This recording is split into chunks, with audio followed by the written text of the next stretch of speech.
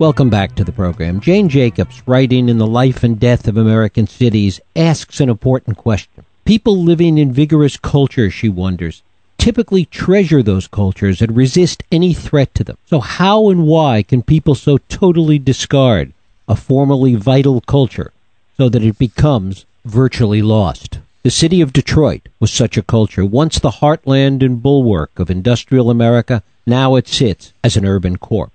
What does it say about America, about Detroit, and more importantly, about the people who built it and then watched it crumble? Few understand Detroit better than my guest, Charlie LeDuff. He's a Pulitzer Prize-winning journalist. He was with the New York Times and the Detroit News and is currently a television reporter for Detroit's Fox 2. It is my pleasure to welcome Charlie LeDuff to this program to talk about Detroit, an American autopsy. Charlie, thanks so much for joining us. It's my pleasure. Thanks for having me on. Great to have you here. Before you moved back to Detroit, where you're from, and we'll talk about that, you lived in L.A. for a while. Talk a little bit about that distinction, moving from what a lot of people look at as a city of the future to Detroit, which clearly is a city of the past. Yeah, L.A., the city of the future? I don't know. I mean, it's the city of the moment, but I look at L.A., I look at Oakland, I look at St. Louis, Atlanta, Philadelphia, Baltimore. I look across the great country, the industrial north, and I see Detroit as normal, as also the city of the moment. I mean, what are we to do? The industrial heartland, if the value of the dollar was made here and in these cities I mentioned, and they're not made there anymore, well, what does that say about our future? Now, L.A. was nice to be there, it really was, but I had a child, and I wanted to raise my child where I'm from, which is Detroit. But L.A. has very many of the same problems financially, if you look underneath everything, as Detroit has. Pension liabilities, tax imbalance, increasing poverty amongst the majority of the population, falling wages. I don't know where it is we're going, and so I think there's a lot of similarity. Detroit, I know, seems exotic. One of the things you say about Detroit is that in addition to being awful in the state that it's in today, that it wasn't that great in the first place. Do we have this tendency to over-romanticize those cities that we look back on even in their heyday? It seems to me, I can only go from my, my personal perspective, but as you know, I start to look into it because they don't really teach you much about where you grow up, and the 80s it was collapsing, the industrial base was starting to slip, and then I come home in the 2000s and I start looking back at it, and my mom, who told me about, the ice cream parlors and the cruising Woodward on Saturday night, and then you realize, hey, wait a minute, blacks and Jews were legally barred from particular neighborhoods here in the North legally until the 50s, that unemployment in 1958 was 20%, the fact that downtown Detroit was emptying out in the 60s, and I say, hey, Ma, it's not what you told me. She goes, I don't know if that's what they told me. So I certainly learned about, the human mind when you kind of stylize your past, which makes it easier to go on with the future. So from Buffalo, or you're from Pittsburgh or Cleveland or St. Louis or wherever, you're talking about how great things were. I mean, look again, look deep.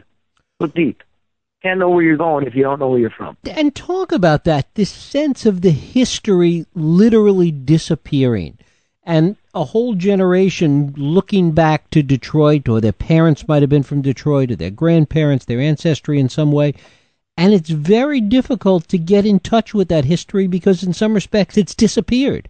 Yeah, I mean, again, everybody wants things to be lollipops and unicorns, but think of it. Detroit's really fascinating. We had the Purple Gang in the 20s and 30s during Prohibition, right? An all-Jewish mob that was running liquor for Al Capone from Canada, which is right across the river from Detroit. So 50,000 jobs in Detroit during Prohibition was related to illicit alcohol. That's interesting. Our mayors, we've had 1, 2, 3, 4 mayors go to prison in Detroit in the last 80 years. So it wasn't just Kwame Kilpatrick, the latest guy. This is a culture here. You know, what was going on here in Detroit, with the war effort and price gouging and all of this stuff. This is like fascinating stuff.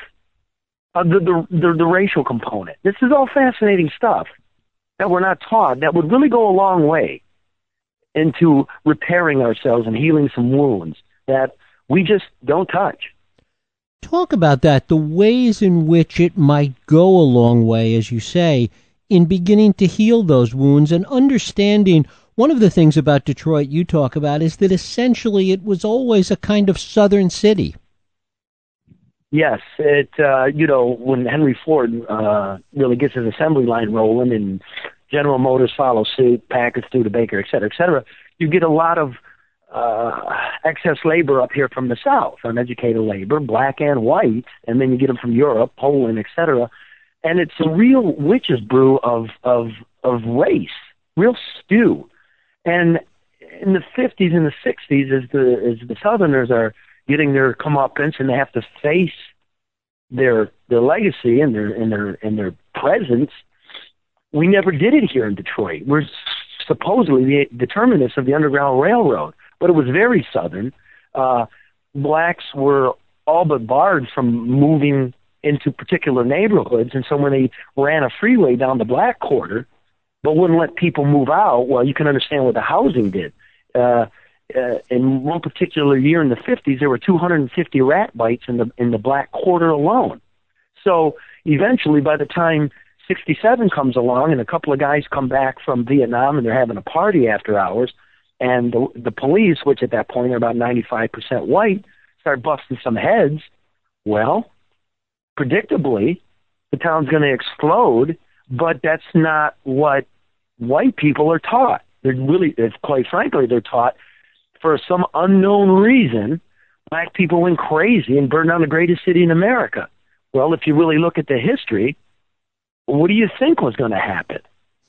And these are the kind of things that we need to talk about in order to move forward and create a better society.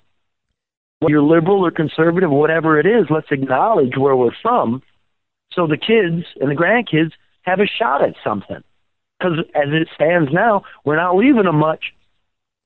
I guess the broader question, though, is who's left to teach it to, given how the city has hollowed out? I mean, at one point in the 80s, there were, almost 1.5 million people in the city. I don't know what the population is now, but it's certainly substantially less.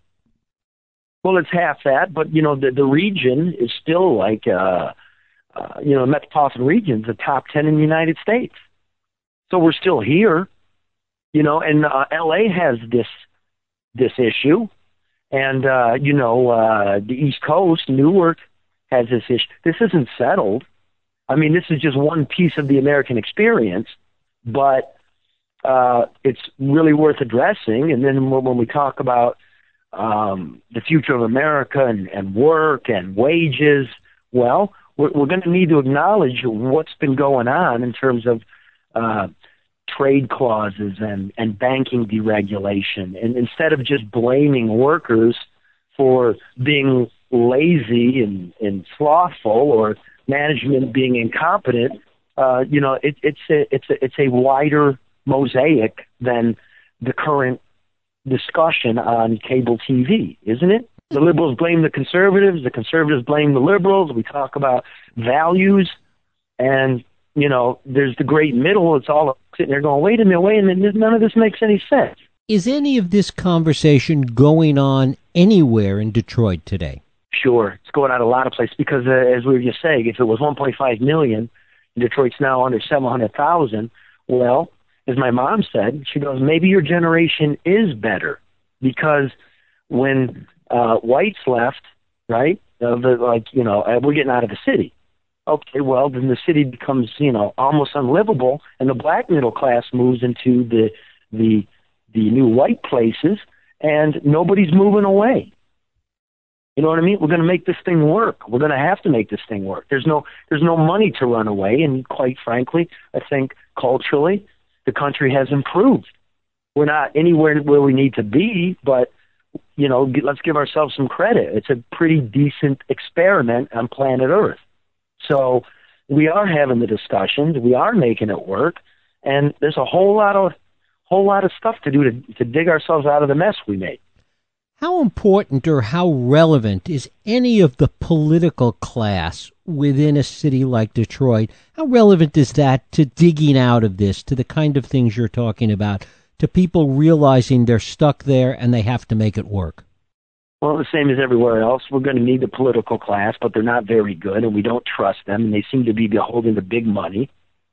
And so, I'm here holding my breath, waiting to see, trying to keep them honest. But we tend to think that we're going to hitch our wagons to a couple of billionaires. Well, we know billionaires are businessmen, and they operate under self-interest. So what's good for them may trickle down. It may not, but we're going to have to demand more than a bunch of goofballs, feeding at the trough. Because the saying is, if you even look at Washington, there's no Democrat, there's no Republican.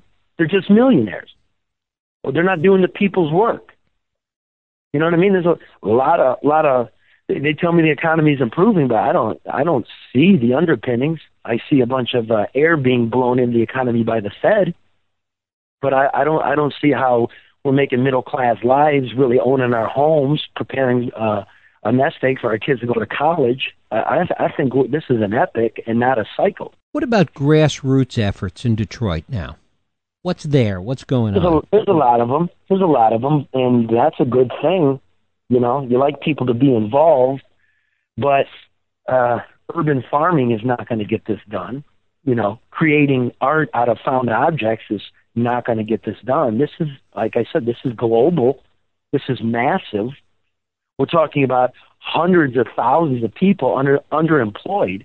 See, one of the things I say is urban farming is going to be great. Well, let's do the math. If we have a low ball, 250,000 unemployed adults in Detroit, okay, and we're going to urban farm. Well, let's look at California, the breadbasket. We have 400,000 farm workers, okay? It's close. We can make that comparison. You're not allowed, or it's federal law where a farm worker doesn't get paid overtime. The average wage is about $10 an hour. You're telling me that a northern person and an American is going to work for $10 an hour. I hate to say it, but are they really, with no overtime? And the city, of course, you know what the soil is like. There's leads and selenium and this kind of stuff. And it's nowhere near the scope and length of the San Joaquin Valley. So this is not the solution. It's a cool thing. I love to garden too. I have tomatoes, but that's not what we're talking about. Grassroots is great, but we need a political structure and an economic structure to handle this really, really big, intractable problem. Does it have to be, though, an attitude? I mean, certainly urban farming is not going to solve the unemployment problem in any way, shape, or form. But these small efforts like that, even if it only employs a few people, do these small efforts in showing that people care act like, the conversation that used to go on in New York about getting rid of the squeegee guys? Does it begin, the broken window theory, does it just begin to change the underlying culture in ways that make the big things more possible? One hopes. And certainly you want to believe it, and it can't do harm. So, yes, agreed.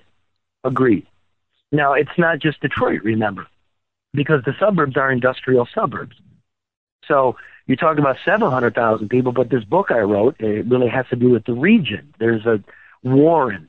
Warren is the home of the Reagan Democrats, right? Why would the white working class vote for a Republican? Why would he vote against his economic interests? You have Roseville. You have Westland. You have all the, these other places. Detroit is not disconnected from the United States. And then you can blow it out from there to Cleveland and Pittsburgh and yeah, there needs to be, as you said, some kind of again, I'm not a liberal, I'm not a conservative, but there needs to be an awakening, a consciousness about what is and what we do and what we hold dear. And so let me sound like a conservative. We do need family values. We do need to take care of our own. We do need to save money. We do need to try to work hard. We can't count on the government. They've showed us that. You know what I mean? We're going to have to go back to some things. And you can dump all the money you want in the school systems. You can dump them into I used to be a school teacher. You can dump them into federal programs. But until the parent decides they want to sit down with their child and encourage them over that homework, then the kid doesn't have a future. And I don't know how you codify that. So maybe you're right. It's about this grassroots thing, about caring about your kids, about being involved in your school. That's, I think, the best and only way to start the comeback. What about these small pockets of gentrification that have sprung up in Detroit? What's that all about, and is it meaningful in any way? Yeah, of course. I mean, you need a vibrant city implies sort of a cosmopolitan vibe to it. You know what I'm saying? Mm-hmm. So you're going to need some immigrants. You're going to need some hipsters. You're going to need some professionals, right? Like New York is really interesting. We have something called Mishayama, which is when it's public housing, it's 80-20, 80% upper and middle class and 20% poor. That way, you don't create sores and pockets of just abject poverty. You mix the boat, and you can look in New York. It pulls people up. Of course, New York has Wall Street, and that's an artificial sort of representation of how America really works, but it does work there. Talk a little bit about your mother's generation and how she sees what's happened to the city. My mom's true blue, you know. My mom's really my hero. She is, you know, single mom, raising the kids, bringing the bread, being the guy, being the gal. And my mom says, you know, as you get older, you get a little more conservative, and she says, my generations might be the worst.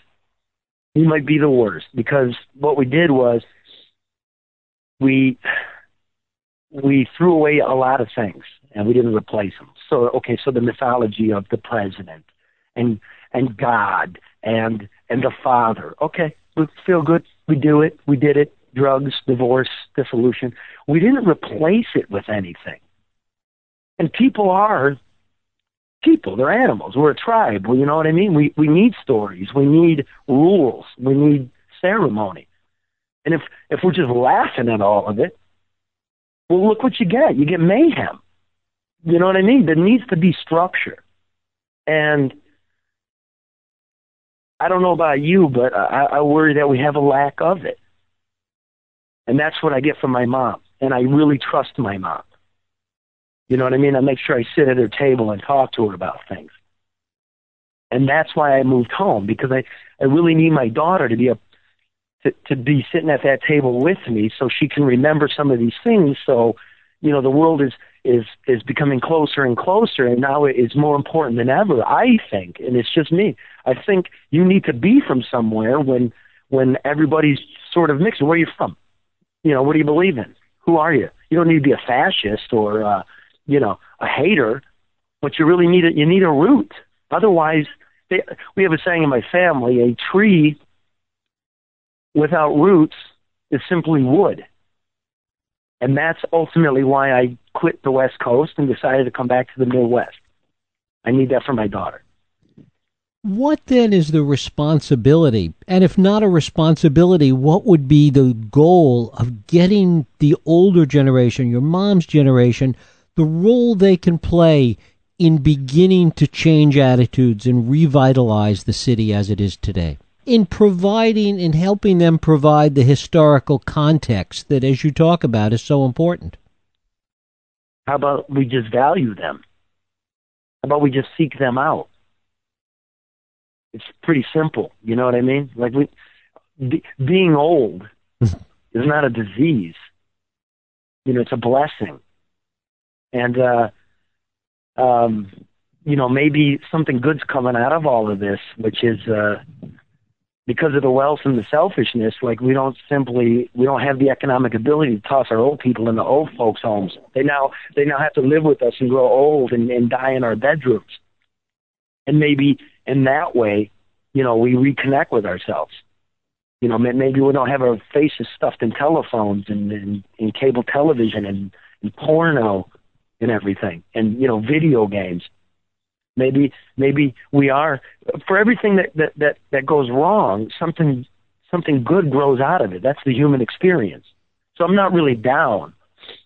I know Detroit will always be here, and I'm really interested to be part of what the new epic's going to be.